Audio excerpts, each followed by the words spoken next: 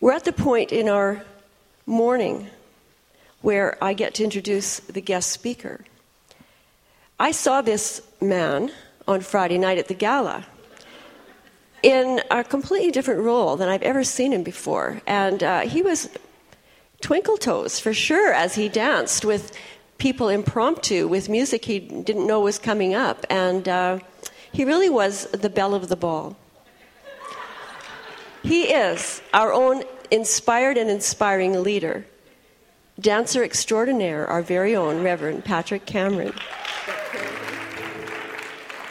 Good morning. I shared at the first service, every time I close my eyes this morning in meditation, all I see is this lavender shirt trying to go between my legs. So you've probably seen the pictures of it. Paul's down the hall. Anyway, it's a long story. If you weren't there, you'll hear about it for years to come, I'm sure. But anyway, I'd like to invite you all to sing a song with me if you'd so choose. And if you'd like to stand and do that, that would be wonderful. And if you'd like to stay seated, please feel free to do that as well.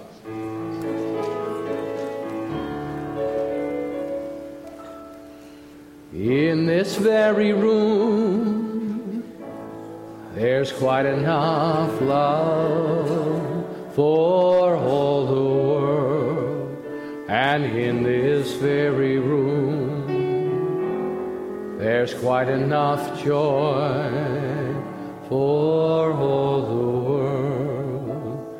And there's quite enough love and quite enough power to walk through our every fear. For Spirit, one Spirit, is in this very room. In this very room. In this very room. And so I know that as we sing, as we breathe, as we stand and sit here together, that there truly is one life, God's life. That life is perfect. That life is perfect, unconditional love, peace, joy, creativity, and abundance. I claim that life. I feel that life. I know that that is all that I am, all that we are, and all that life is. And so from that place of clarity, of absolute confident knowing that all is well, I claim great love. I claim power. The empowered place of stepping into my own brilliance, to following that intuitive spark within that says yes to life and yes to all that each of us can be. With deep gratitude for springtime, for music, for this message of transformation, this teaching, I release my word to the Lord. I invite you to claim it all with me as together we say, and so it is. Thank you, Reverend Catherine. Beautiful. Last weekend, our teens conducted their winter camp, and we've invited the teens to come and share a bit of their insight with us this morning to help us launch into our discussion today. So, teens, would you join me on the platform, please? Oh my gosh, Adam got your hair cut. I did. I almost didn't recognize you. Hey there. For any of you who can't recognize me, I'm still Adam. Used to have long hair, now I don't. I'm one of the teens, and this year I was fortunate enough to be elected co-director of the winter camp. That means I had to go down to California and plan out some workshops, and then back up in cold Canada, I had to lead the camp, or help lead the camp with my compatriot Megan, who was at the earlier service.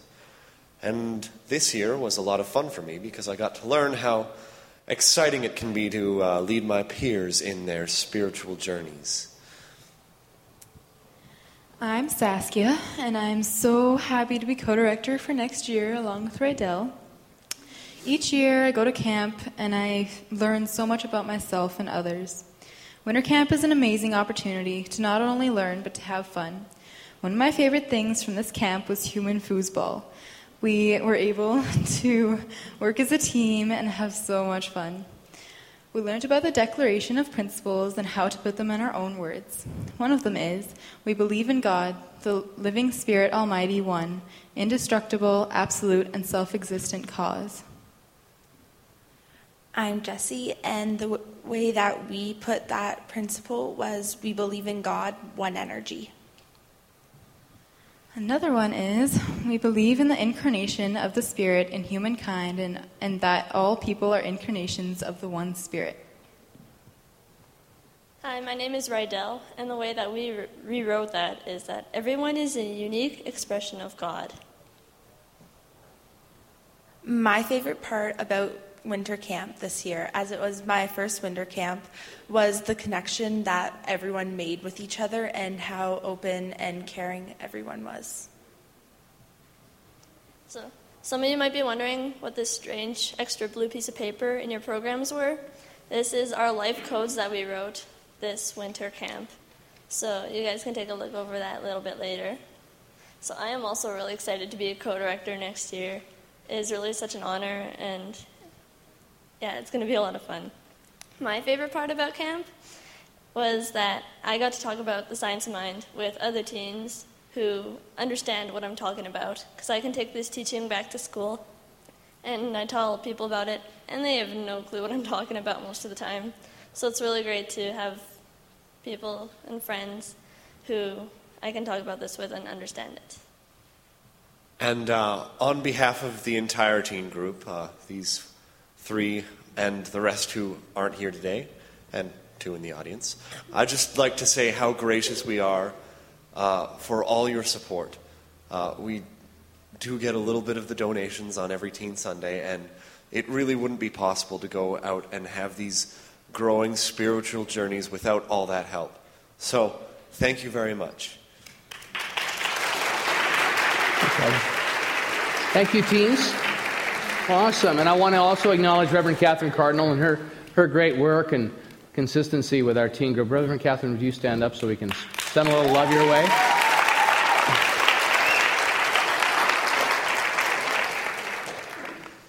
All right.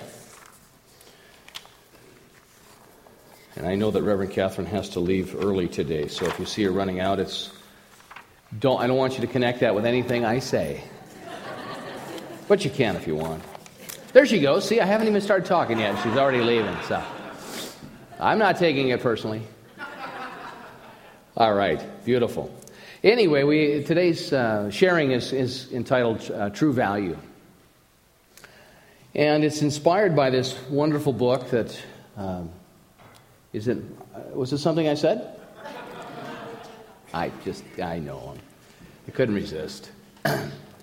Anyway, called The Go-Givers. And The Go-Givers is a story of Joe. And Joe is as he begins out, he was at the consciousness of looking for leverage and clout in his business. So it's all about doing business, and it's about the transformation that goes on for him in consciousness as he all of a sudden has different tools that show up in his life. And as our teens shared so beautifully, if you read the blue sheet, take it home, what their opportunity is when they come together in that consciousness of support based on what we teach. They start to find the words and the faith and the belief and the action that helps transform their experience.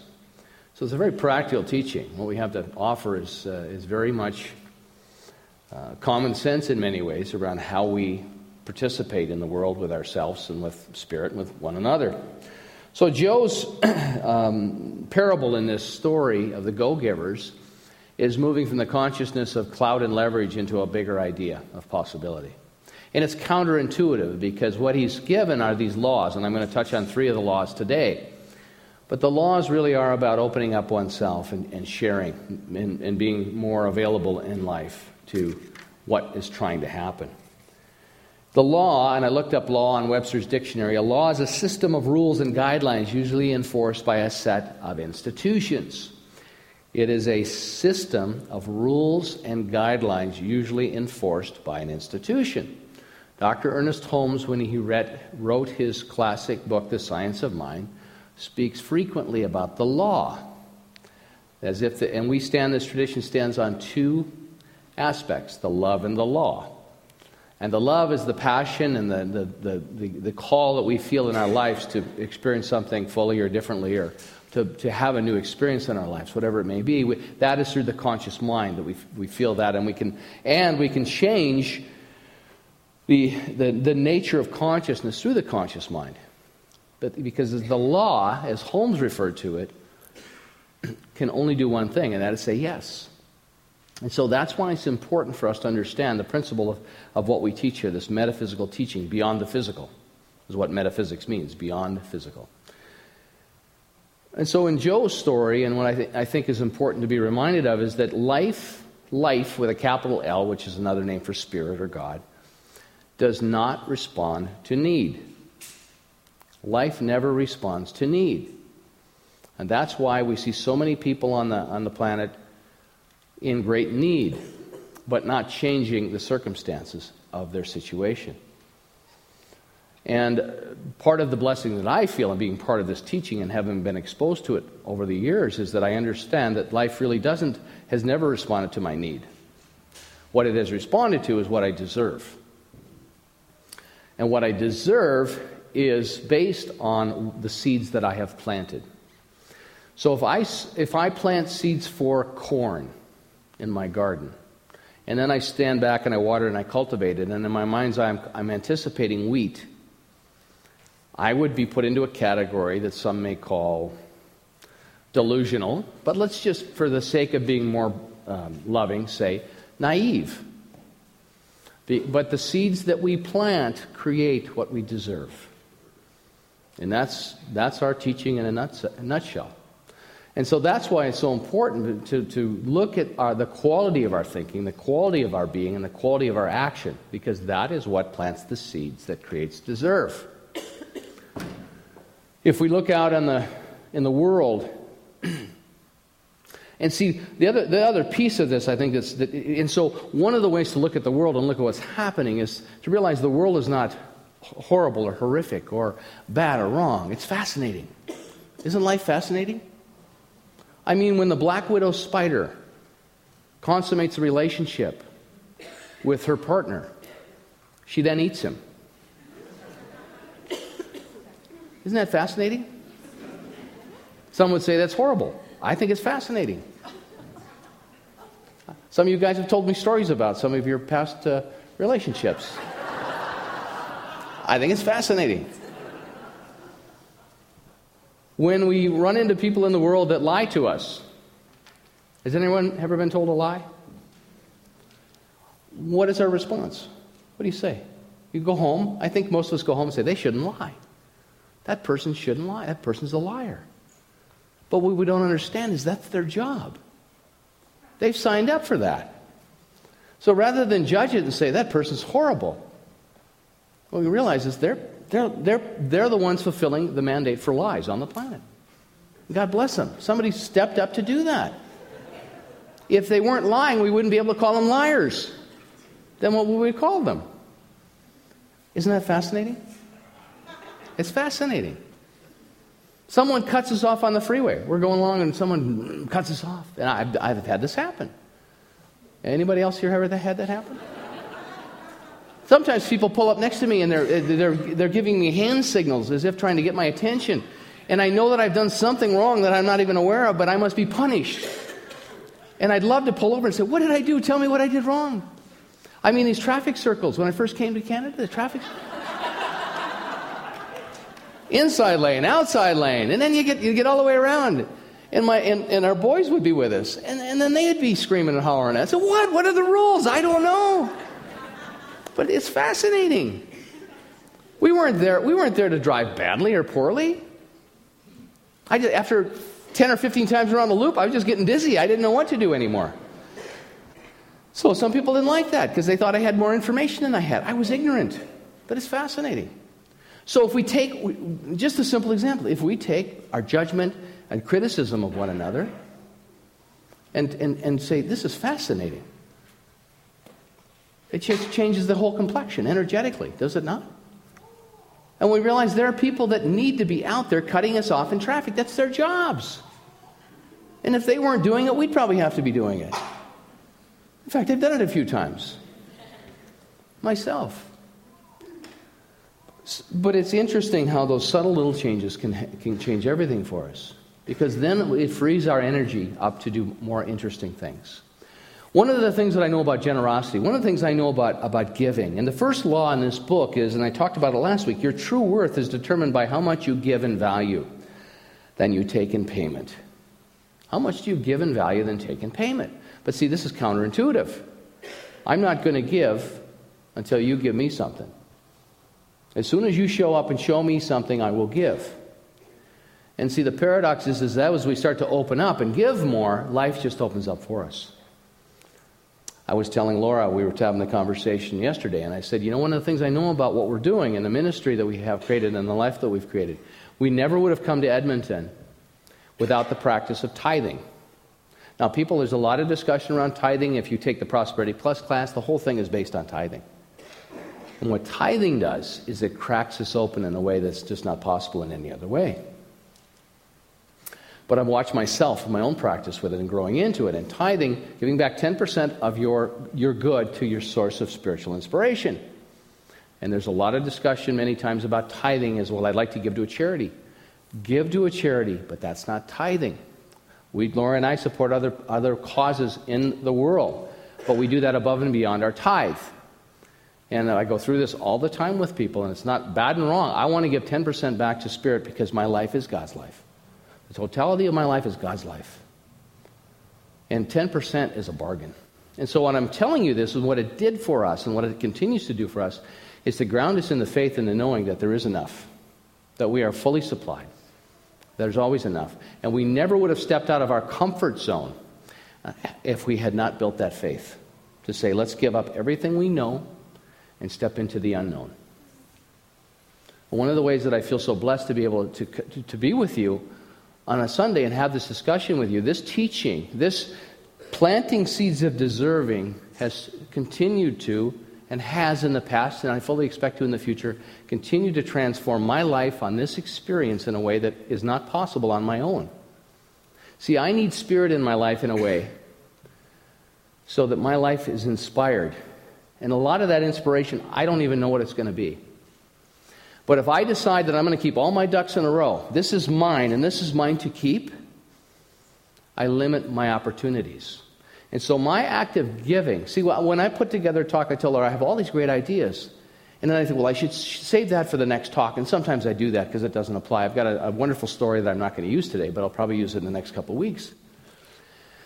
But if I hold back, what I'm doing is I'm shutting down the flow. All of a sudden I'm saying there's not enough information. I always get done with one of these talks and I've told them everything I know. 15 minutes after I've given a talk, I can't remember any of it, but I've given you everything I know. And then I feel like, I got nothing else to say. And then usually about Saturday morning, an idea shows up. Because I'm sitting there all week going, I'm all done. So I'm going to go, this will be it. I'm going to go in and say, folks, I'm all done. I'm empty. Tank's empty. I got to go do something else. But thank you so much for showing up. And then all of a sudden the download starts. It's like boom, boom, boom, boom, boom, boom, boom, boom. Oh yeah, there's a great idea. Wow, I was thinking of a Bible passage. I came into my office this morning. I picked up a book I haven't touched in months. And it was open to the Bible passage. And I just thought, isn't this interesting how Spirit works in your life? But without the act of tithing consistently, and not just tithing for a 10-week program, and it's a wonderful way to step into it and we stretch ourselves, because I was in and out of that stuff. But it becomes a way of life because my life is Spirit's life. And I want all of God to flow through me as fully and as beautifully and as powerfully as possible. And I know that every time I shrink back out of fear, because there's not enough, because we get up in the morning and the first thing I want to do is I want to have something to eat. Well, if it's been a cold night, I want to put something warm on to get around the house. But I want to get something to eat. And then I figure out what I'm going to wear and how I'm going to travel. Those basic things, essentials. We all think that way, and that's what Maslow said. We've got to find food, we've got to find shelter, we've got to have something warm to wear. And what Jesus said when he came along was he turned Maslow's hierarchy of needs upside down. He inverted it. And he said, seek ye first the kingdom. Seek ye first the kingdom. I was reading the Beatitudes this morning. All the Beatitudes are talking about qualities of the human experience. It's from the Sermon on the Mount by Jesus. But the Beatitudes talked about ways of being. Blessed are the meek. Blessed are the poor. And every one of them leads them to the kingdom. And what I think he was doing at that time was Jesus was saying, despite what your conditions are, and especially where your conditions are, seek ye first the kingdom. Every one of the Beatitudes will find the kingdom of heaven, which is a state of consciousness. It is a state of grace. And then our lives are transformed. He was teaching metaphysics. He was saying, choose. You can think. You can choose. And see, I don't want to play half measures with you. I love this teaching. I love the opportunity to be with you. This is my gift zone. This is my passion. Not just to teach it, but I have to have had the full experience of it.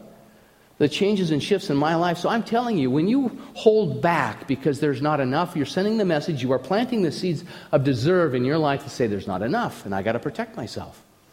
And it takes faith. But that's the way the law works. We restrict our flow. We probably have, I thought about it the other day, we did this beautiful, beautiful gala. You'll see pictures, and those of you who were there, thank you. It was a wonderful night. And we had done it because we wanted to do some fundraising. And I told Laura, I said, the money we raise, with the amount of people that come every Sunday, if every person that came every Sunday, and you're not here every week, and we love that. I love this teaching. I love it that you can go away and have fun and go on a trip. Renee came back today. He's been traveling the world the whole year. He said, I've been everywhere. He said, I'm back. And I said, well, we're so glad to have you back. You got to be doing that, you guys. If you're coming in here because you got to hear me so your life will work, we need to talk. We're here to get you launched. We really are. We're not here to hold you back. We want to say, man, look at that guy go. Look at that girl go. You go, darling. We love you. I love what we do. But you know what? If everybody gave about 85 cents a week more that shows up, we'd raise all that money we raised on Friday night. I'd love the party. I'd love to have the party again. But that's all it would take. What would it take for each one of us to do 85 cents more each week? And some of you can't do 85 cents, and I get that. And you belong here, and we love you. If you're here for the first time, don't give anything this week. Check it out. We're not here to shake you upside down, see what you got in your pockets. We had those ushers doing that for a while, and people just kept leaving. We couldn't figure it out. We're here to impart life's wisdom in a way that's powerful and wonderful and meaningful for you. And I'm just telling you that if I had not cracked open and gotten serious about tithing, and especially for me, the challenge of just stepping up in front of people and saying, you guys need to give more. And to say that and not be doing it myself, I couldn't do that. So especially when I got into ministry in a formal way. Always, I just knew that. But without that, we wouldn't be here. Because this is too scary. We came here and I told Laura, I said, this looks like a great opportunity. And it's only cold a couple months every year. I said a couple, because you never know. A couple could be 3 or 4, 5 or 6, 7 or 8. This has been, let's just tell the truth. This has been a long winter, has it not? Yes. Yes, says Adam. Adam was asleep. He woke up for that. He's going back to sleep. Let's be quiet so Adam can... Appreciate you being here, Adam. He's just catching up right now with us. The time change from last Sunday, I know. So in the Go-Givers, Joe says, your true worth is determined, or you discovered your true worth is determined by how much you give in value rather than you take in payment. All things being equal, people will do business with and refer business to those people they know, that they like, and they trust. It's the first law. So if people like you and trust you, they're probably going to do business with you. But if you're lying, you better have a lot of new clients coming through that door, because they may not be back. All the great, and this is once again from the Go-Givers, all the great fortunes in the world have been created by men and women who had a greater passion for what they were giving than for what they were getting. Yes. I love it when people squeal. They're so happy. Thank you. So the test, and now Joe has been told you've got to test each one of these. So he goes back to his office and he's trying to close this deal because he's looking for leverage and he's looking for clout. And he goes back and he tries to close the deal, and his customer finally calls him back and says, Joe, I'm going to go with somebody else. And Joe's heartbroken. But he realizes he made a promise to his mentor he would test the law. And so he decides what he's going to do, which is totally counterintuitive, and he feels terrible doing it. He reaches down and pulls up a business card of one of his competitors who we know is better situated with resources and talent and networks to supply and take care of this vendor. And he refers the guy. And he hangs up the phone, he puts the card back, and he just feels terrible. Because what he's doing is an example of how horrible we can feel when all of a sudden the mindset that we're in, the consciousness we're in, we decide to take the action that is counterintuitive to what we know is we're in a survival mode. Why would I refer somebody? I need the business. See, Joe needs the business. And what the law is doing, what these laws he's been given do, is they move him into a new level of deserving. See, what he's doing, he's being forced to say, you know what, there is enough. And I can be generous because I know intellectually this is the appropriate thing for me to do. Because there's enough for everybody, myself included. But you just see how the consciousness starts to crack, and it's very uncomfortable. New behavior is uncomfortable.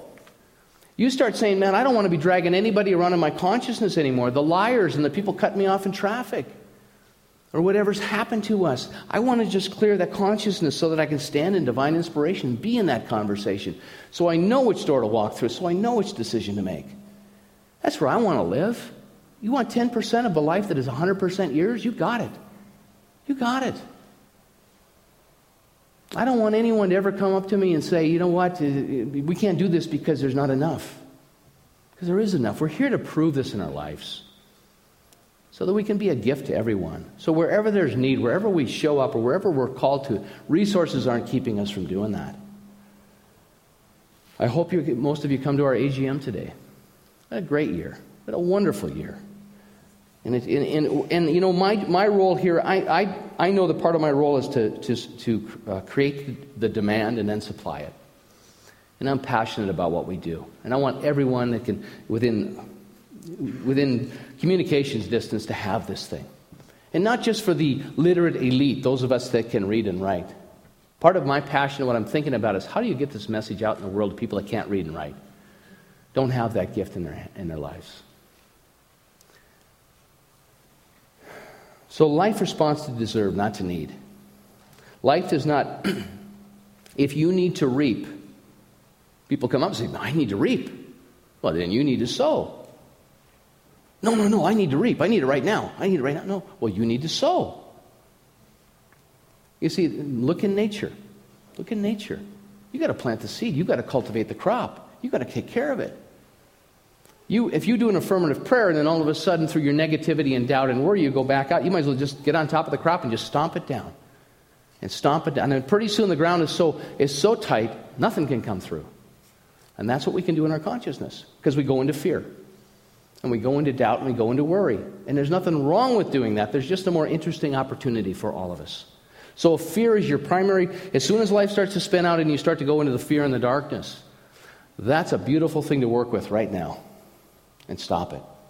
Because it's really easy to do that. And if you have people around you supporting you in doing that, you may not want to share your story with them for a while. Because you know the reinforcements you're going to get. Yeah, you should be worried. If I were you, I'd really worry. Yeah, you're in trouble. And there's people out there that'll do that for you.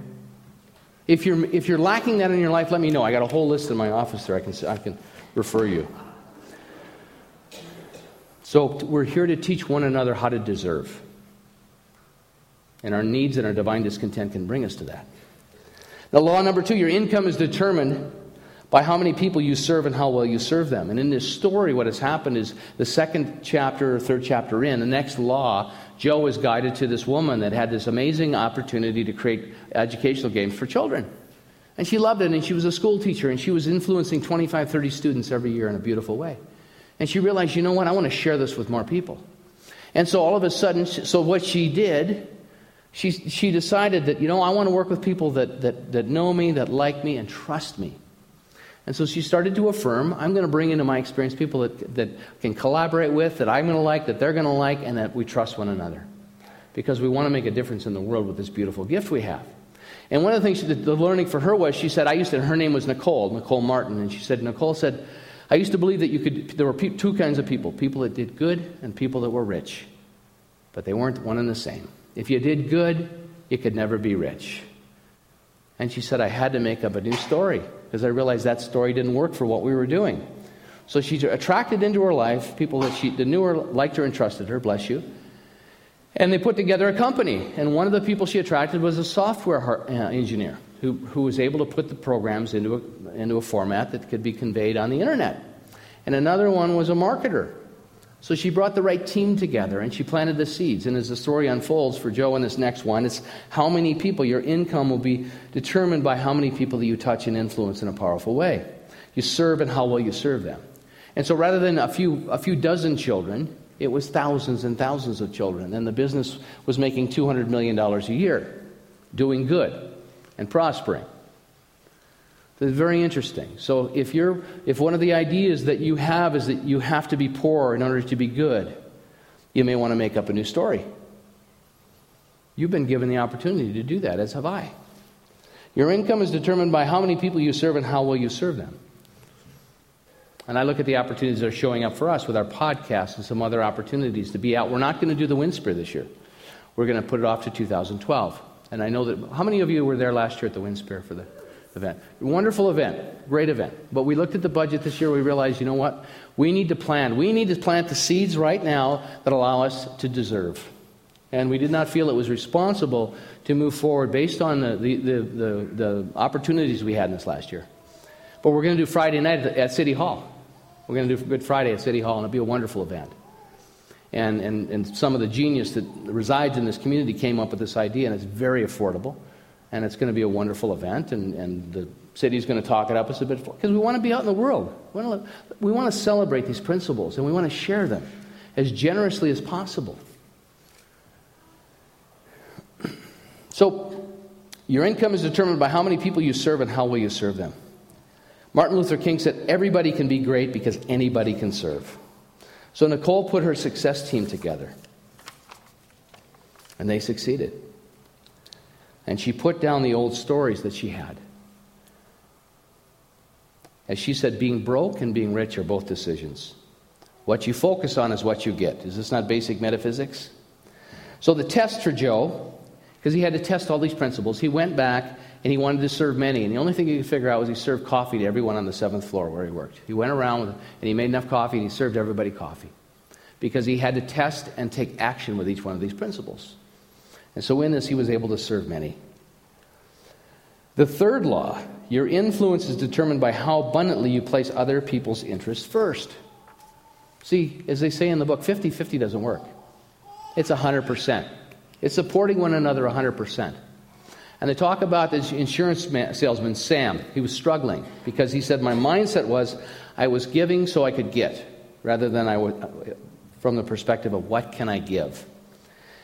And he began to develop from that a network of people who knew him, liked him, and trusted him. The network becomes your army of personal walking ambassadors. Do you ever notice that? Our best advertising is you guys. Word of mouth. Word of mouth. Bring in your friends. You've got to go see this community of people. It's word of mouth. It's our best advertising. But you become the personal walking ambassadors because your life has changed, your life has shifted, your life's improving. We see it over and over and over again. And what happens from that third law, the influence determined by how abundantly you place other people's interests first, we watch out for one another. We watch out for the other guy. We watch out for your interest. We watch each other's back. That's our network of influence. But it's because we're in high relationship and there's a level of trust and respect and honoring there. It's called, I love this, Sam, the insurance salesman, said, it becomes enlightened self-interest. Enlightened self-interest. There's no private good. Well, there's been a lot of discussion and I know a lot of interest, many things going on in the world. You know, there's a war in Libya. There's a tremendous amount of uncertainty going on in Japan. And on the field web this week for Religious Science, or International Centers for Spiritual Living, there was a discussion about people feeling sad. The ministers were feeling sad. And it's very easy to feel sad for the things that are going on in the world. I feel sad at times about it as well. I want the best for everybody. Laura and I lived through the Northridge earthquake in 1994, and it was like no other experience I've ever had in my life. And one of the things you don't remember or don't know if you haven't been through one is that the earthquake comes, and then about every 10, 15 minutes, you have an aftershock, which is just slightly below the magnitude of the first shock. And this goes on not for a day or two, it goes on for months. And so to read the stories of compassion and outreach and things that are happening for these people, a beautiful letter that was on the internet on our field web, one woman wrote about how every morning when she would wake up, there'd be water and food at her front door. Didn't know where it came from. But people walking around in that community and caring for one another. Just because that's the thing to do. Because we are hardwired to give. We're hardwired to take care of one another at the end of the day. And so we have the human experience. Even our minister's talking about it. And so someone sent this out. It's a prayer by Dr. Ernest Holmes. It's actually a statement by him. It's 4 paragraphs. I made copies. They're on green paper. They're on the back table. On the way out, if you feel guided to take one with you, please take one as my gift. But I want to leave you with this today, because I think this is a way, an example of what we stand for and how we continue to plant the seeds of deserve, a bigger idea, a fuller idea. So the first paragraph, no matter how seemingly impossible any situation may be, and this situation, many situations seem impossible, or how difficult the appearance of any problem may appear, you must never become discouraged. You must continue to do your work knowing full well that you are dealing with the invisible divine presence and principle, the great reality back of everything. Our lives are Spirit's lives. One life, God's life. This is exactly what we declare when we say that. And we forget it. And it's okay. That's why we practice. Second paragraph, it would be impossible for you to do this unless you are firmly convinced that mind is the only creative agency in the universe and that you have direct and conscious access to its creativity. And moreover, you must be conscious that through right thought and true statements you are making constructive use of the law of mind. So are we making constructive use of the law of mind? Are we planting the seeds of possibility? Are we stretching ourselves in consciousness and understanding my old way of being used to be fear, worry, and doubt? And now it's love, joy, and expectancy, because I know who I am and whose I am, despite what it looks like. Third paragraph, humanity's thought is the activity of mind. For mind without thought or directed consciousness would have no real existence. Therefore, there can be no existence apart from consciousness, or if there be any existence apart from consciousness, then there is no one, no thing, and no intelligence to be aware of such existence. We are the thing itself. We sense that, we feel that, we know that. The recognition he's talking about. It is evident that without self-awareness there is not only no realization of life, but no life to be realized. Final paragraph. Hence, again, you must affirm that mind in action is its own law of fulfillment. When you understand this, you will not become discouraged. You will know that if you persist in declaring the truth, the pathway to reality, which is the kingdom of heaven, will be cleared. Obstructions will be removed. Wrong conditions will be resolved. Seek ye first the kingdom. He's saying in his own vocabulary and in his own insight exactly what Jesus of Nazareth said. It follows that you will be happy because you are sure. Doubts will no longer assail you. Fear does not possess you. Negation will no longer obsess your thoughts, and you continue to make your declarations with calm confidence and with divine assurance. Take this prayer with you. Look at these words. Look at the consciousness upon the prayer. And allow that to lift you up and guide you. My teacher used to say to me, and believe me, I have a PhD in fear. I used to walk into class trembling, and my teacher would look at me, and the first thing she'd say is, Patrick Cameron, you have nothing to fear. And I would turn beet red because I thought, oh my God, I'm wearing it like a hair shirt. But if we truly know and understand who we are and whose we are, then there's nothing to fear. There's nothing to fear. I'm going to share, I don't have time today, I'm going to share a wonderful story about Job next week. Job, it's a wonderful story. I had the opportunity to play Job in a summer stock production years ago. And the play is called JB. But it's a wonderful story about faith, and about everything being removed. and then everything coming back. And it's a powerful story. It's a powerful story for all of us. So it's our opportunity right now to plant those seeds, to live life fully, to get off the bench and get into the game in a new and wonderful way. So I thank you, I bless you, and so it is.